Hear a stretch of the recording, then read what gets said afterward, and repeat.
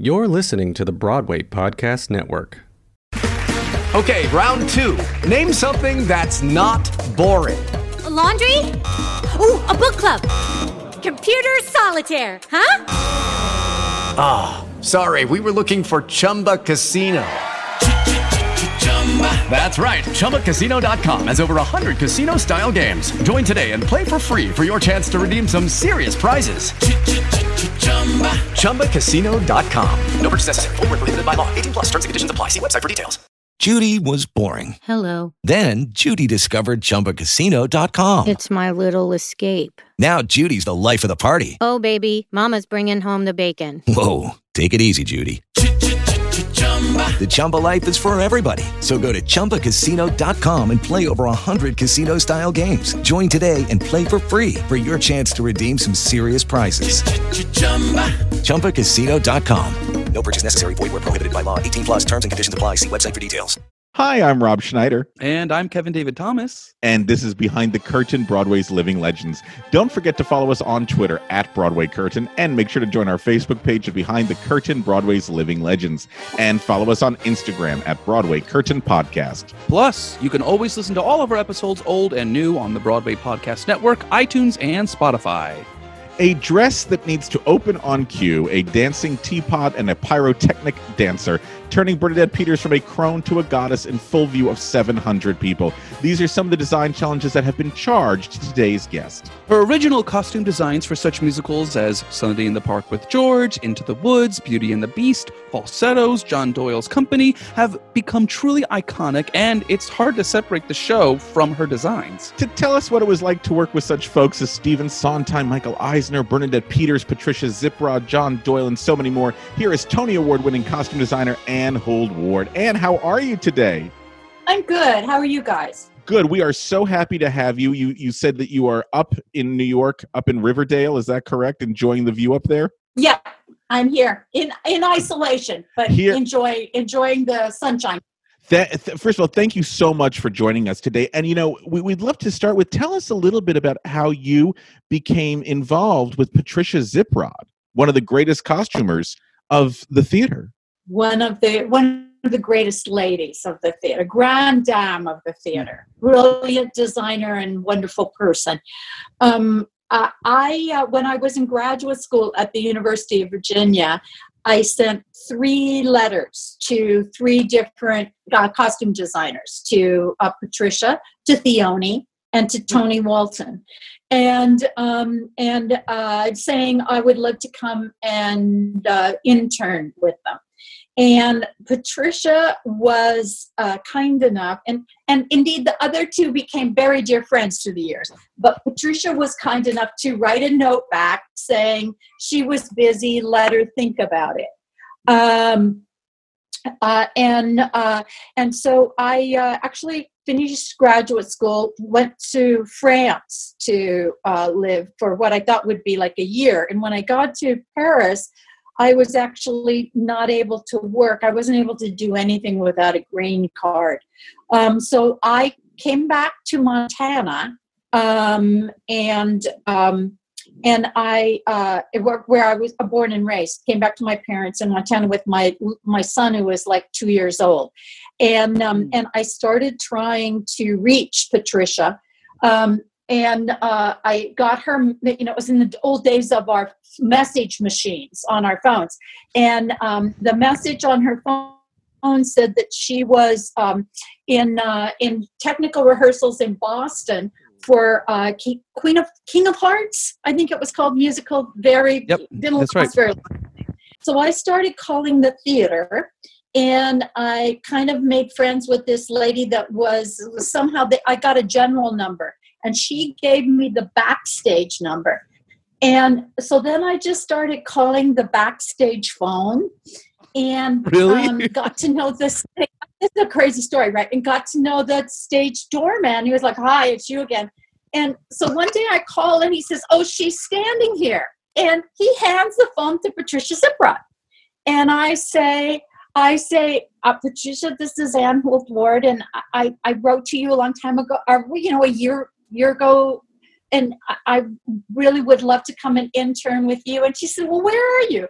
I said, "I'm in Montana." And she said, oh my gosh, my dearest friend lives in Montana, that she went to camp with from the time she was in 4th grade through high school. And so she said, well, let me think about it. So we got off the phone, and I knew she'd been impressed that I was in Montana. So I went downtown to the general store in the little town in Montana where my parents live, and I bought a cowboy hat, and I got an arrow and a piece of rawhide. And I wrote this note on the piece of rawhide that said, dear Miss Ziprut, please, please, please just let me come to New York and be your intern. I will scrub your floors. I will do anything. And I stabbed it through the hat with the arrow, that piece of leather, and I sent it off to her in New York City to the address I had. Well, she got stuck with that show, and I think there were all sorts of out-of-town problems in Boston. She came home on what was in actuality the 30th day, and those things, they only keep your mail for 30 days. It was ready to be sent back. And on the 30th day, she happened to send somebody to go get the mail because she'd finally gotten back from Boston. And they went and picked up the hat. And a few days later, in the mailbox in Montana comes this note that says, well, it was actually a very long letter, and I wish I had it. But the letter said, dear Annie, okay, all right, you can come to New York. And she said an interesting thing that, has stayed in my heart forever after that, because she ended the letter with saying that she had always very carefully evaluated which work she did and what she took to work on. And I've always thought that was interesting because it was such a different time in the theater, because I think in the theater I grew up in, we just took whatever, you're like, oh, please, thank you. I want to do this show. Yes, of course I'll do it. So I've always thought that was such a different thing than I was able to experience. I think that stayed in my heart because I so much wanted to be able to be like that, but I've never really got the opportunity, let's say.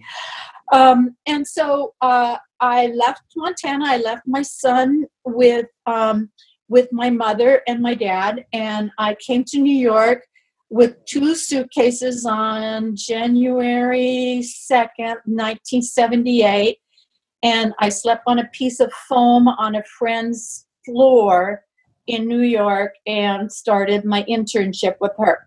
And we were to do Manon Lescaut. She was going to work on Manon Lescaut at the Met. The opera, and yeah. when I got here, they canceled it. And so then I was there in her studio that January and February. And in the spring, Ben Benson, who had been Patricia's assistant many years before, was then the head of the shop at New York City Ballet, because Karinska had her stroke and she wasn't able to work anymore. And Ben was doing they were doing 2 productions of, because City Opera was in terrible shape. And so they were doing 2 productions of Dido and Aeneas and Le Bourgeois Gentilhomme at the same time, that was to get money for City Opera. And he was directing both, or directing one and choreographing one. And so Ben needed an assistant. And so I went to Karinska, to City Ballet, and I was there for 18 months, I think. And Ruben Terratunian designed the Bourgeois Gentilhomme and Dido and Aeneas. And so that was my beginning of really working in the city. That's incredible. Persistence and creativity that got you in. My God. Was it terrifying to just get up and go to the city and just start? It was. I mean, I knew there was a union for designers because I met Carrie Robbins at a USITT convention, and she had talked about it. I mean, and my professors had talked about it, but I had no idea, like, just the sheer volume. And so I got here, and my husband was in France, my child was in Montana, I was on a piece of foam in somebody's living room.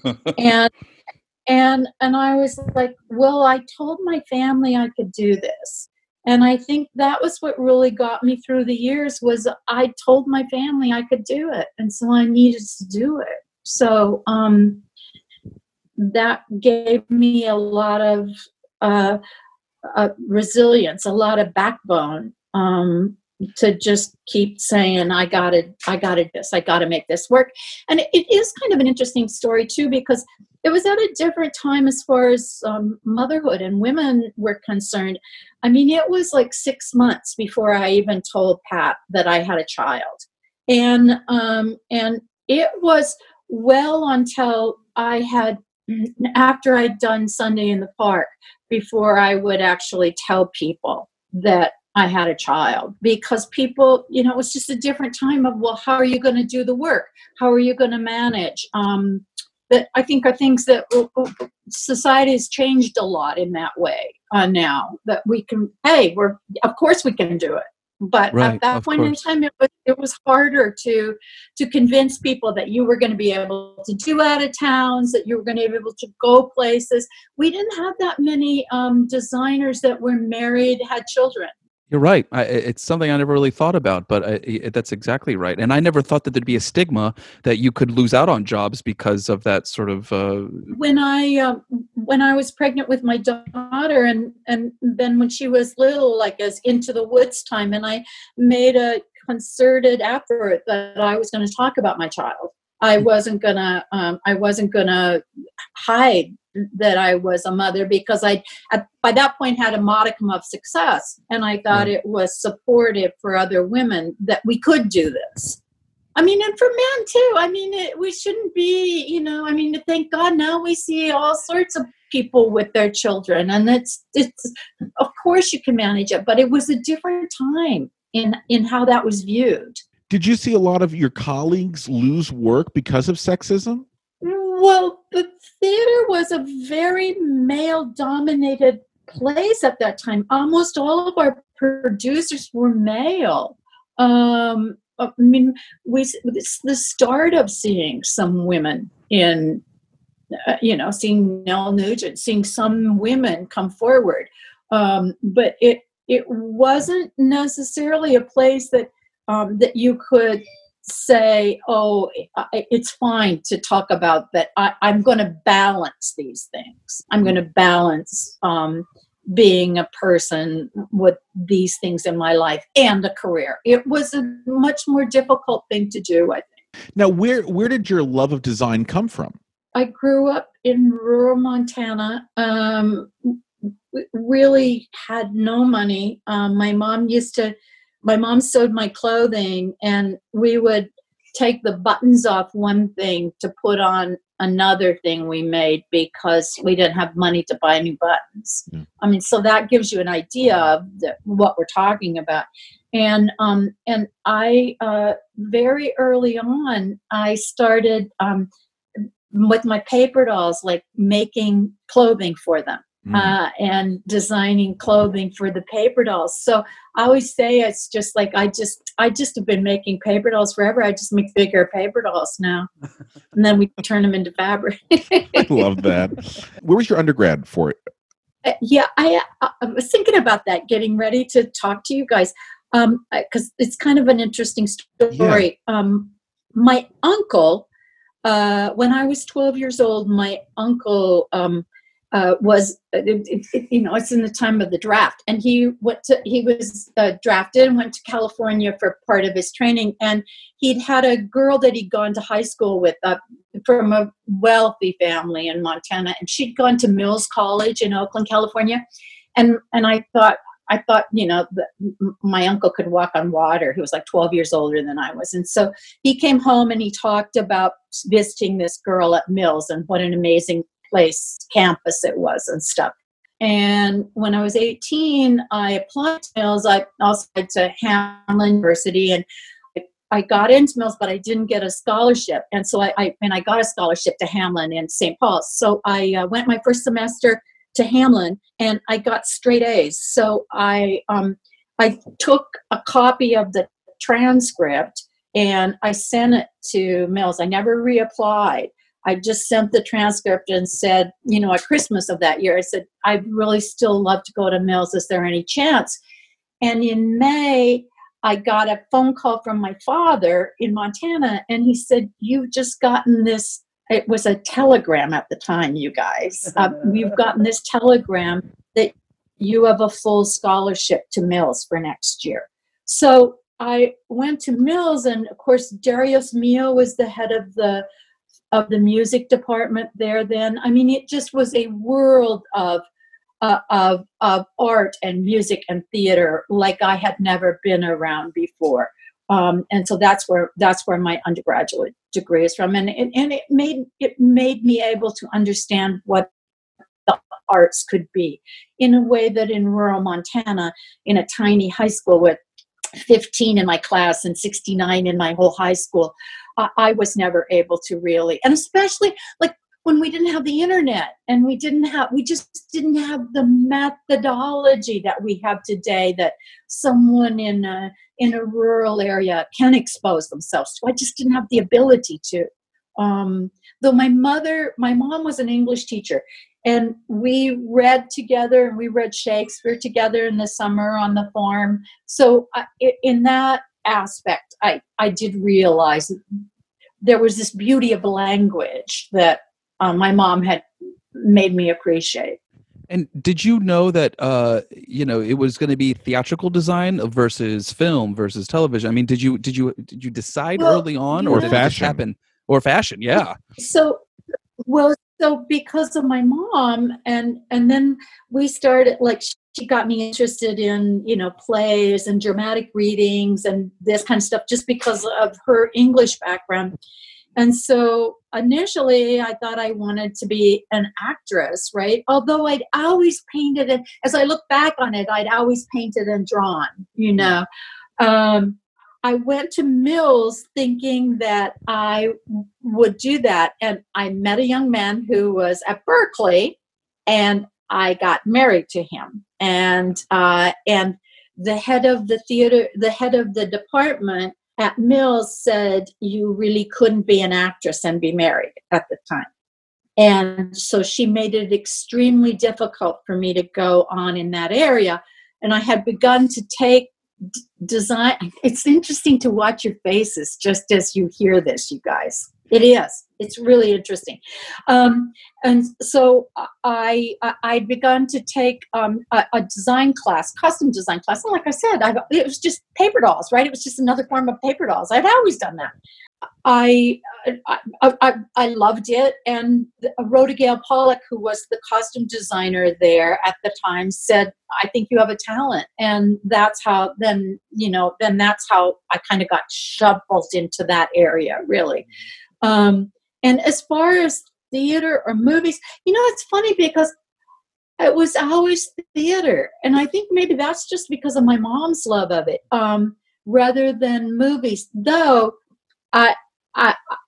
one of the first things I ever remember of just like, oh, what is that? Of trying to look back on how the heck did this start, was when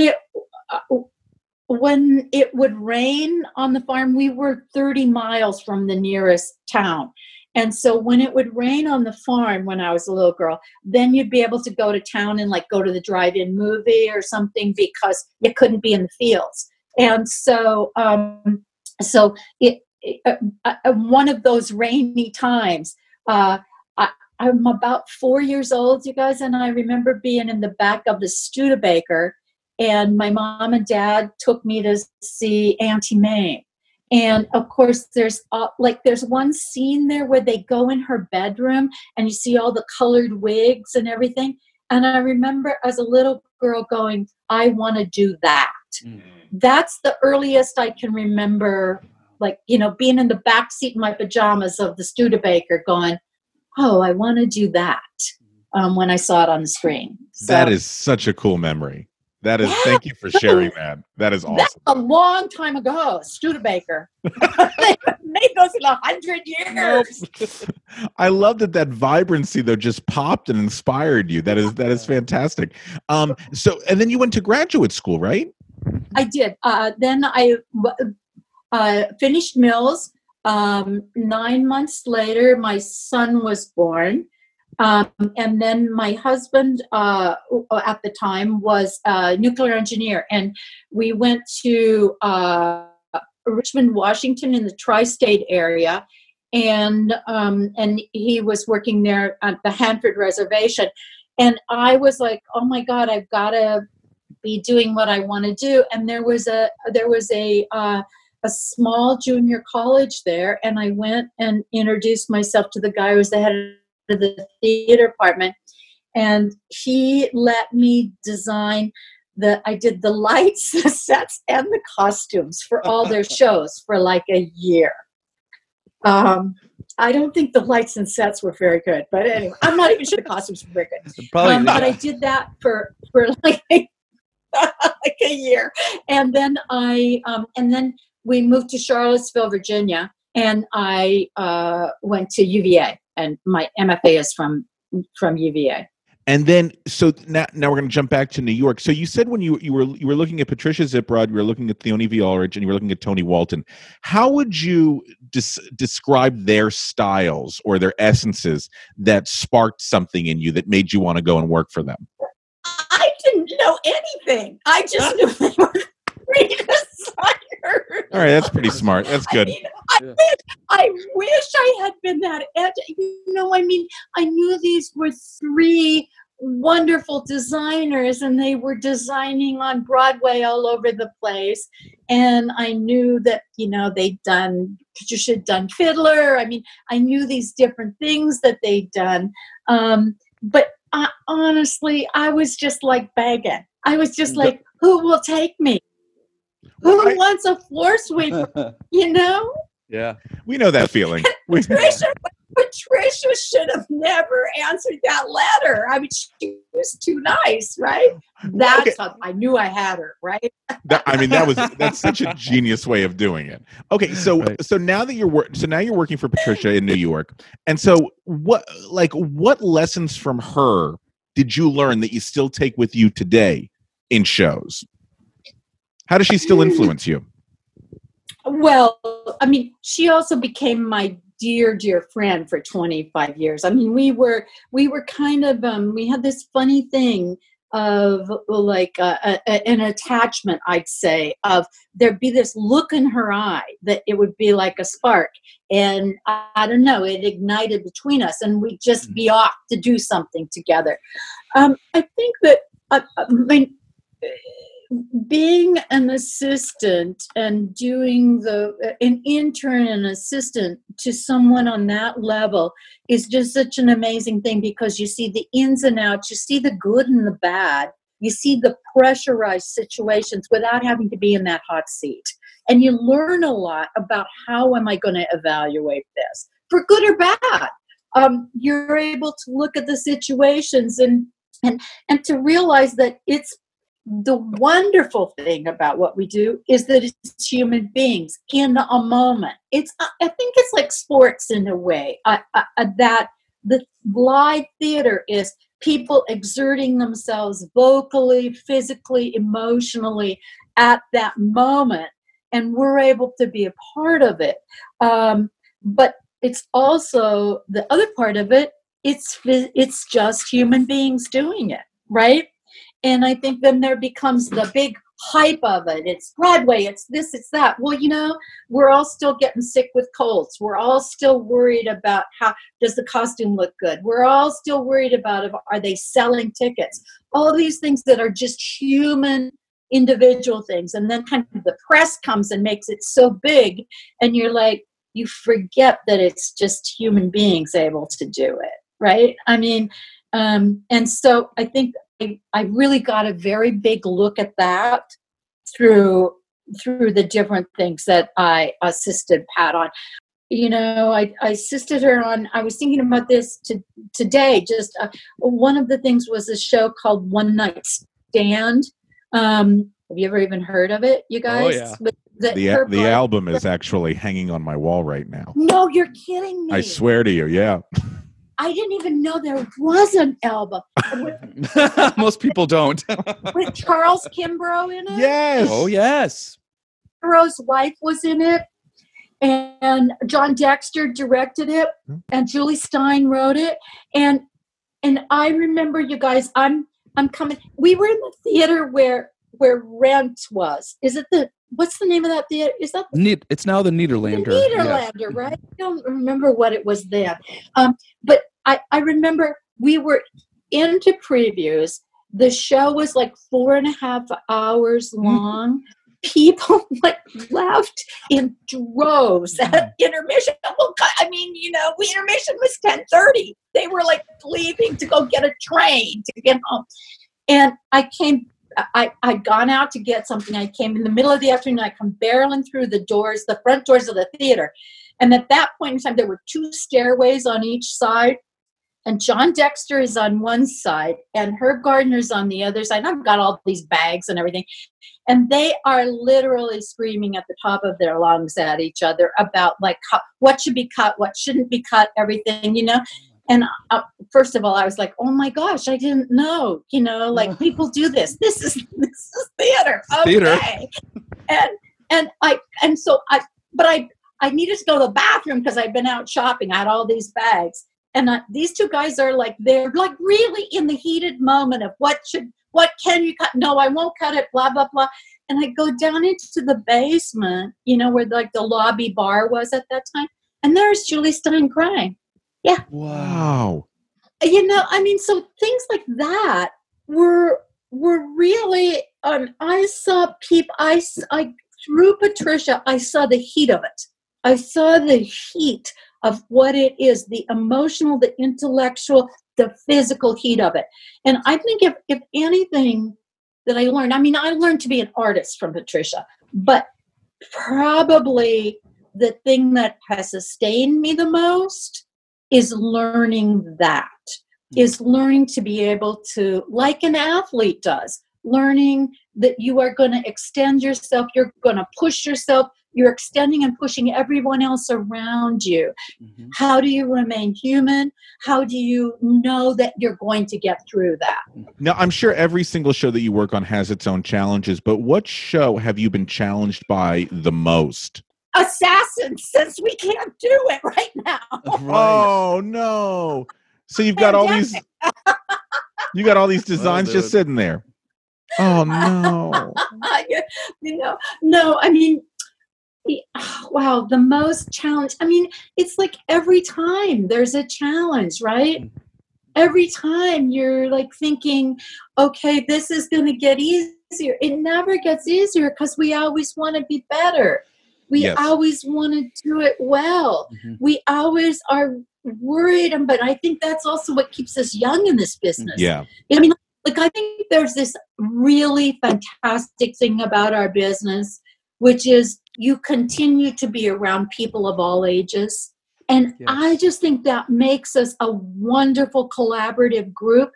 That doesn't happen to most people.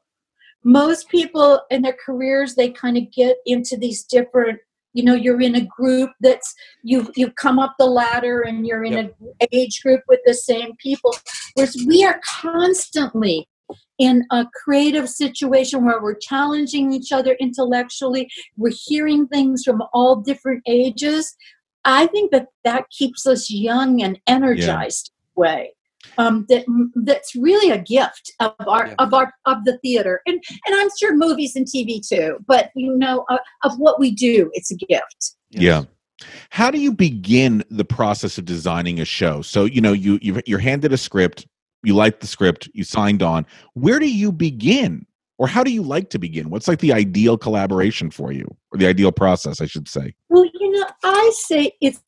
I think every relationship is like a relationship. Every relationship with a director is really like a relationship. You're going to learn what works on your dates or doesn't work on your dates. And so you have to kind of decide. I have a given way of, I love to do the research. I find it I say I can go down the rabbit hole of the research. You can go up into this area and that area. All of a sudden you go, oh, I'm down a rabbit hole. I got to come back up. I got to be. It's just so easy to get involved in different aspects. And how are you going to put all that together?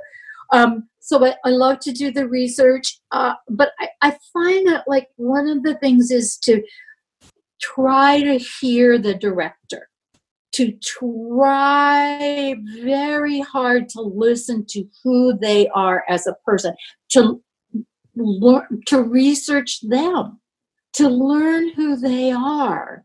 By that, I mean, what's just like the questions you guys are asking me, like, what are the things that make them tick? I mean, what are their experiences? What are the things that I can look at and see in their work? A lot of that I think I might have learned through the years of working with Lar Lubavitch as a choreographer, because what I did so much work with Lar through the years, and then you begin to see how he's creating, how he's working, and then how it grows in one way in this piece and a different way in that piece, but they're all connected. And I think that then I began to realize that that's how directors work too. That's how we all work, I think, was those experiences compiled upon each other. And so I like to really have the time to investigate who they are, what they are. And I've been blessed to have some really long-standing relationships that get to the point of that it's very few words, actually, with a director, and understanding how they need to work, how much freedom do they still need to have within the design once they're in the room? How much do they actually need that it's going to be exactly like that sketch, and how much do they need to be able to have a super big freedom? And that's, I think, a learned experience with every director. And sometimes, sometimes then maybe you have to take a back view of like, oh wait, I thought it was going to be such and such, but no, it needs to be different now. And those are hard lessons to learn, and I'm still learning them. I'm still have like, the hair on the back of my neck goes up of, oh, I really like it. Yeah. I'm still like, I say, it's like being a 4-year-old kid, you're drawing to your mom, right? Mm-hmm. I mean, I'm still like the 4-year-old kid taking my drawing to my mom. Mom, do you like it? Mm-hmm. Right? That's a life lesson. And I think I have to, like, you have to just kind of create, I think it's based on good research. It's based on listening to what the director is conceiving and how much can they conceive on paper? How much do they need to conceive in the room? And then kind of just plotting forward as you go, if that is an explanation. Yeah, and how early do you like to involve your discussions with hair and makeup? I usually have the designs on paper before I'm actually I mean, I probably know who I know who I want to design it, and I may have had some conversations with them, but I probably want to have it on paper, know that the director feels we're going in the right way, probably have some producerial and general manager ideas of what that is, and then go for that.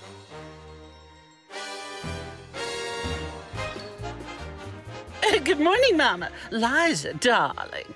We've got to help the boys at Behind the Curtain. Oh, Broadway's living legends. Oh, it's marvelous. Well, what would they like? Some cream of wheat? No, Mama, they want some money. Money? Well, let's send them a great big bag of money. No, all you have to do is go to patreon.com. It's patreon.com, and you set up a monthly donation. Money makes the world go around, Mama. Oh, don't I know? Patreon.com. Do it now. Temple University is ranked among the top 50 public universities in the U.S. Through hands-on learning opportunities and world-class faculty, Temple students are prepared to soar in their careers. Schedule a campus tour today at admissions.temple.edu/visit. Hello, it is Ryan, and we could all use an extra bright spot in our day, couldn't we? Just to make up for things like sitting in traffic, doing the dishes, counting your steps, all the mundane stuff. That is why I'm such a big fan of Chumba Casino. Chumba Casino has all your favorite social casino-style games that you can play for free anytime, anywhere with daily bonuses. That should brighten your day a little. Actually, a lot. So sign up now at ChumbaCasino.com. That's ChumbaCasino.com. No purchase necessary. VGW Group. Void where prohibited by law. See terms and conditions. 18+. You were speaking about director's feedback, but what I have to ask you, so what happens when you're standing in the back of the house and random producer or random producer's wife comes up to you and goes, she would look better in blue? I have so many good stories about that. Let's go back. Let's go back to Harrigan and Hart, which was my second Broadway show, I think, right? Okay. Joe Layton is directing. Michael Stewart.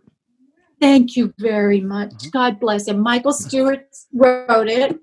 And, of course, you had Netta Harrigan Logan. Josh Logan's wife is involved as one of the producers. Oh. Yeah. And she is about, well, I don't know. I thought she was about 90 at the time. She probably was younger than that, you guys. But, I didn't have a very good concept of age, maybe. And one day, we're in previews, and one day Netta Harrigan Logan arrived with a suitcase with a negligee in it that she thought one of the leading ladies should wear instead of the negligee. Put her in. So I learned pretty early on, like, how you were going to hear the different, or people have different experiences, and they have different ways they're viewing what's going on. They also have different things that are really super important to them. Like when we did Sunday in the Park with George, the little girl in the middle of the painting, the little girl, she's there with her mom with the umbrella, the little girl. And it is center focus of that painting, right? Yep. And Pat and I have done it. It was kind of had a bit of a turquoisey blue underlayer to it. And during previews, Steve said, it needs to be white. I'll pay for the dress. And we made a new dress for the little girl that was white.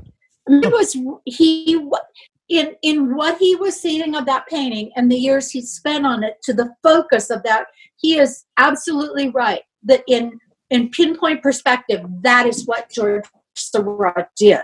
He came to that little girl in the center of the painting, But so there are sometimes there's someone has a real need, a real urge, and I think that's a hard thing to teach designers. We want to say, oh, it's so important that we have it the way we want it, and there's going to be points always, either financially, producerially, where other people have other ideas, and you have to figure out how you're going to work with that. One of the things that helps me in that situation is to remember my respect for the director and my love for the director, and to know that by my navigating that situation, I am actually aiding him in being able to do the work he or she needs to do, rather than getting into this situation of, oh my God, the producer's wife wants a blue dress. It's being able to have that conversation, come through that conversation, and negotiate, and that still can be designed. I think that's an imperative part of it. Man, it's not a fun part, but I think that's an imperative skill to learn. I think I have to breathe deep, you guys, just from saying it. Yeah. I'm having heart palpitations just from getting it out, right? It doesn't make it easy. It doesn't make it easy when they want the blue dress. No, that's never a fun conversation. That's just Never a fun. Always but awkward. like you said, it's something that needs to get done, and it is still a part of design. It's still a part of your job. Well, I think it's a super big part, and I think if someone could have helped me learn that, and I still have to remind myself. I mean, as recently a Prince of Egypt, just a few months ago, I had things that big producers wanted different, and you're like, this is my job. I respect. I mean, also, I think it has a lot to do with how you can negotiate a creative situation in respect with your director and your other designers. And if you have that, I think it makes it very much easier to negotiate how we're going to change something and how we're going to work with the actors and tell them this is happening and go about it. Now, what happens when an actor gets into the fitting room with you? I mean, how much input do you like from them on, I saw my character wearing a tie, or I saw this, I saw that, or you have it sketched where she's in heels, I should be in flats. I like, one of the things I try to remember, I try so super hard to remember what they've gone through to actually get into that room. I try to remember what that life is, of the auditions, of what it was to actually get that job for each and every actor, to try to remember like what it takes to actually get in that fitting room with me. And then to offer them the respect of, okay, let me listen to it. Let me see. How do we negotiate this? How do we come to? And I really find most times you're just negotiating another part of the design. I mean, you're adding, like, I really love when I'm at the drawing table, if at all possible, I have photographs of all the actors. And like how I work it out, you guys, is I have my paper right in front of me. I have their face to the left, their body right there, and I have all my research on the right. And I am actually at that moment putting it all together. But I'm already putting my brain in thinking about them if I possibly can have it. I mean, sometimes they're not cast yet, right? But if I do have that opportunity, then right from the very beginning, I've been working with them. Just psychologically, I've been working with them. So then when they appear in my room and they're like, Annie, it would really help me if I had flats, I've already been envisioning with them in a way that lets me envision more, I think, with them that way. That's great. That's such fabulous advice. What's so fabulous about so many of your designs is that every once in a while there's something that I don't know how most designers would deal with. Like, for example, in Sunday in the Park with George, her dress just opens up and she leaves the dress and dances around, and then she comes back and the dress closes around her again. I wish you could see Anne's face right now, because I think can you walk us through that? The iron dress, we called it, the iron dress. So it was actually made by a man who had a business called Theater Magics in Ohio. And he was the only person who would bid on it. And so the poor darling made this whole wire frame.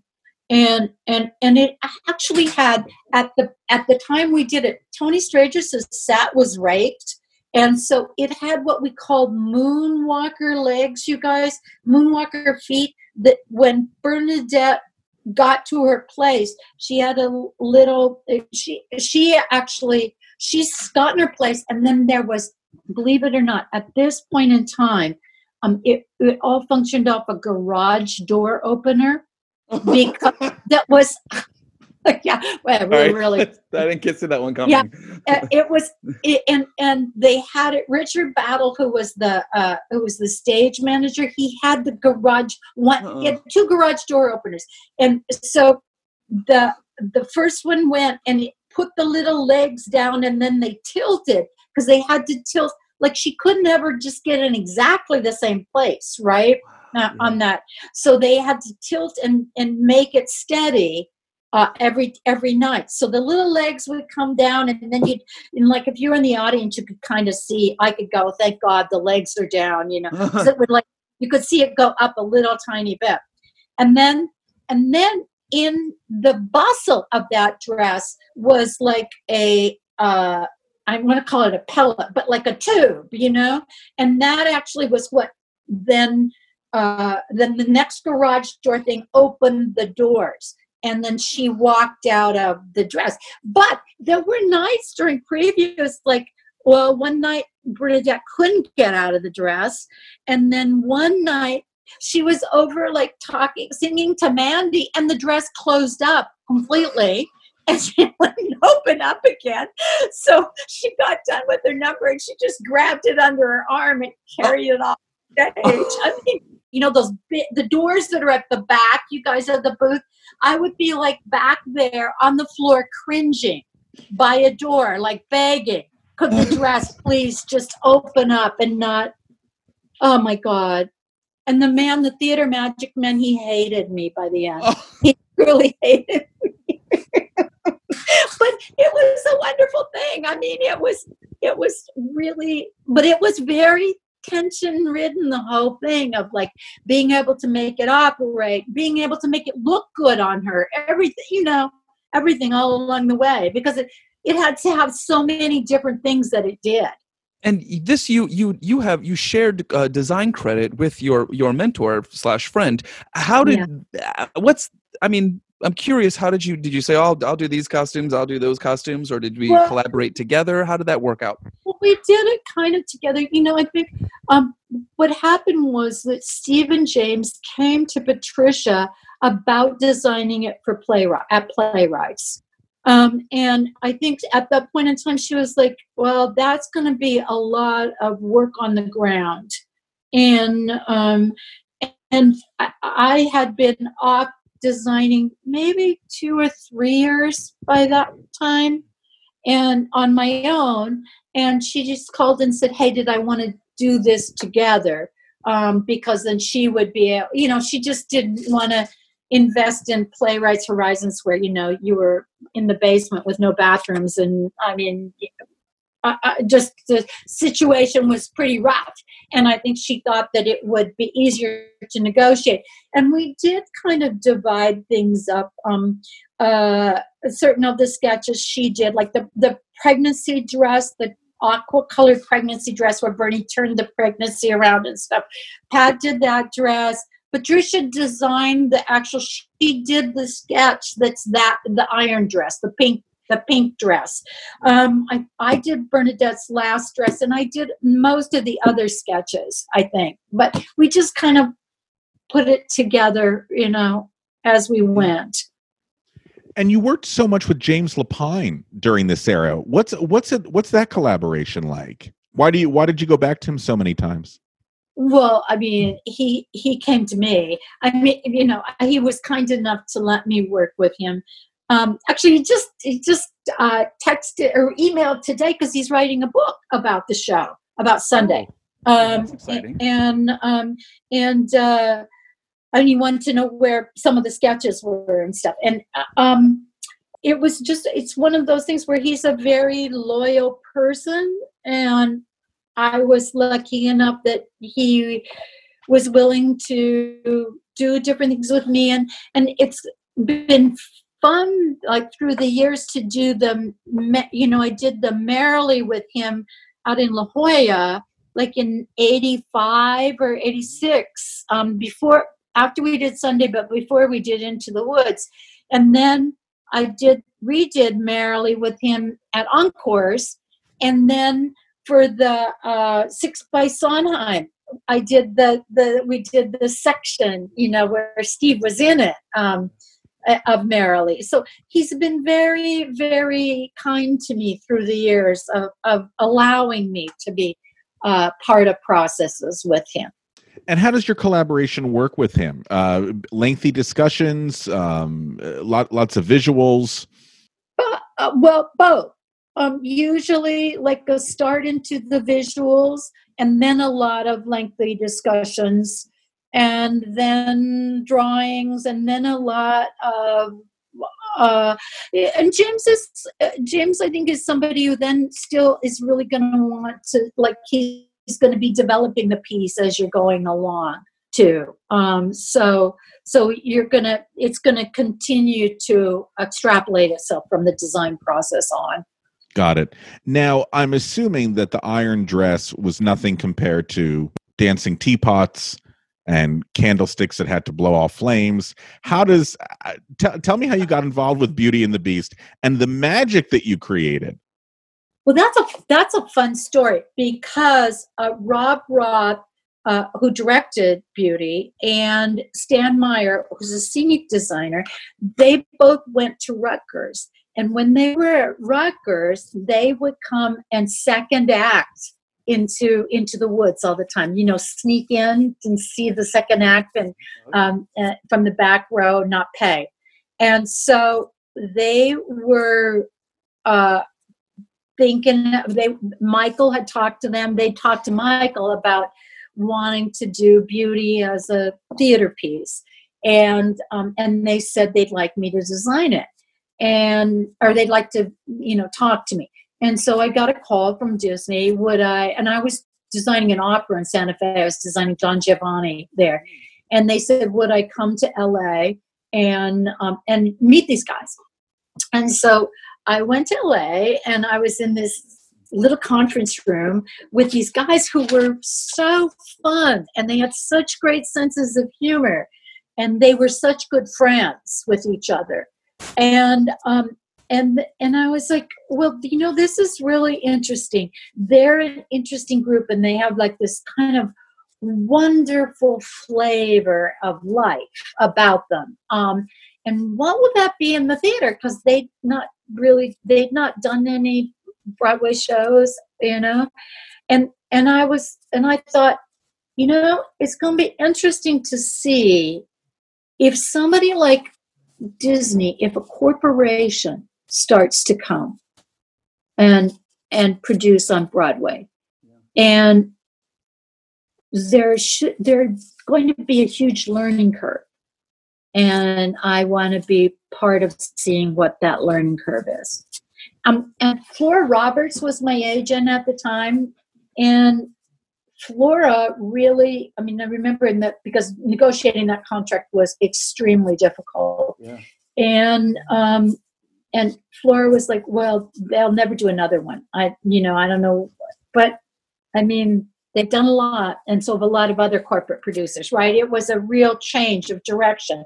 And I think it is important for us to be able to see and negotiate the changes that come our way in our careers in the theater.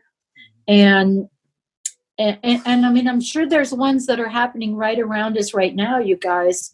We'll have to see what it is right now, right? During this, how does it negotiate itself? How does it come out of this? And who will figure out a way? Mm-hmm. And that's what I think I was watching, was Disney figure out a place for these corporate producers. And most certainly since that time, we've seen a bucket load of them, right? And what do you think were the biggest learning curves that they had to understand to work in the commercial Broadway industry? Well, I think it's both ways, right? I think you have to understand and they have to understand. We were very lucky on that, in that Michael and Jeffrey were hands-on, completely involved, and they really were the approval factor in all of that. So as it was starting, as Disney Theatrical was starting, we really had a very easy conduit to see who they were, what it was, etc. And just like you see Tom, like a super guiding force with a very strong vision of where to head. I think that that you have to avail yourself to understanding where these people, where they see their place going, and recognize it and be able to work with it. That's kind of the exciting thing, right? Is work with them, and they also are working with you in ways that are different then, when we did Harrigan and Hart, and Michael Stewart called and said, "Come up to my apartment," and we're there, the sketches out on the floor, like figuring out what's cut, what's not. It's a different process, but I think that we have to avail ourselves to learn those processes as the theater changes. And do you enjoy those, putting such epic shows on stage, things like The Prince of Egypt or things like Beauty and the Beast? Do you enjoy Dance of the Vampires? Dance of the Vampires. Do you enjoy Dance of the Vampires? Woo! She survived. She has a tale to tell. Do you enjoy those larger scopes? I'm sure you enjoy the variety because your career is so varied in terms of what you created. But is there one style that you gravitate towards more than another? No, I just really like to do the different stuff. I mean, if I had my ideal, I would design dance. I love dance. I love the beauty of the music. I love the beauty of the body in motion. But I say that, and yet then I absolutely passionately love my relationship with somebody like Anna Deavere Smith, where I'm learning every single character and we're determining together how it works. And it's such a mindset of the director, Anna, myself, and working that together. So I think I've been super blessed by doing all these different things. I mean, I remember when I was designing one of the years I designed Ringling Brothers, like the circus. In the afternoon, like at 5:00 one afternoon, I was fitting Julie Kent for Allegro, a new ballet for ABT at Barbara Matera's shop. And by 6:00 the next morning, I was in Florida. So I was fitting this diminutive, tiny, beautiful ballerina. And at 6:00 the next morning, I was fitting elephant blankets on elephants in Florida, where they had like ladders to get the elephant blankets on. And I was like, wow, talk about different worlds. And I kind of really love that. I kind of really love being able to experience all those different things. And I've been pretty lucky to be able to do that, I think, in my career. Absolutely. And I think we've been pretty lucky to be the beneficiaries in the audience of seeing your beautiful designs. And I gotta tell you, this has just been an absolute pleasure today. I can't even thank you so much for all the time you've given us. My last question for you is what do you wish that your younger self would know that you know now? If you could go back and talk to a young Anne who's about to start off in this business, what wisdom would you like to impart on her? I would say to her that it's going to be so much harder than anything you could possibly imagine, and that it's going to be so much more gratifying, and that the people who will be in your life will be so much bigger and broader and loving than you can possibly imagine. I love that. I love that. Thank you, Anne. This has been an absolute pleasure. All right. Till next time. Bye, everybody. Bye, guys. Bye, Anne. Thank you for listening to today's episode. And a big thanks to the Punchy Players, Jeff Marquis, who is bringing back Lucy, Betty, Judy, and more to shill for us. And a big thanks to our sound editor, Daniel Schwartzberg, and social media manager, Bethany Ann Selecki. And don't forget, we want more folks to hear these incredible stories, and that's where you come in. In order for people to find out about us, we need lots of ratings on iTunes. So head on over to iTunes, search for Behind the Curtain, Broadway's Living Legends, click on our logo, click on ratings and reviews, then write a review and leave us 5 stars and make us feel as special as Eliza Doolittle on Eliza Doolittle Day. Or you can leave us just 1 star and you can make us feel as bad as Annie did in that really weird production in Boston where Annie dreamt that she was being adopted, but then she ended up back in the orphanage, right back where she started. Yeah, true story. Rob saw it. Yes, and it was Betty. It was bizarre. I was there. I was. Oh, God. So head on over to iTunes and make us feel even more special than we already do.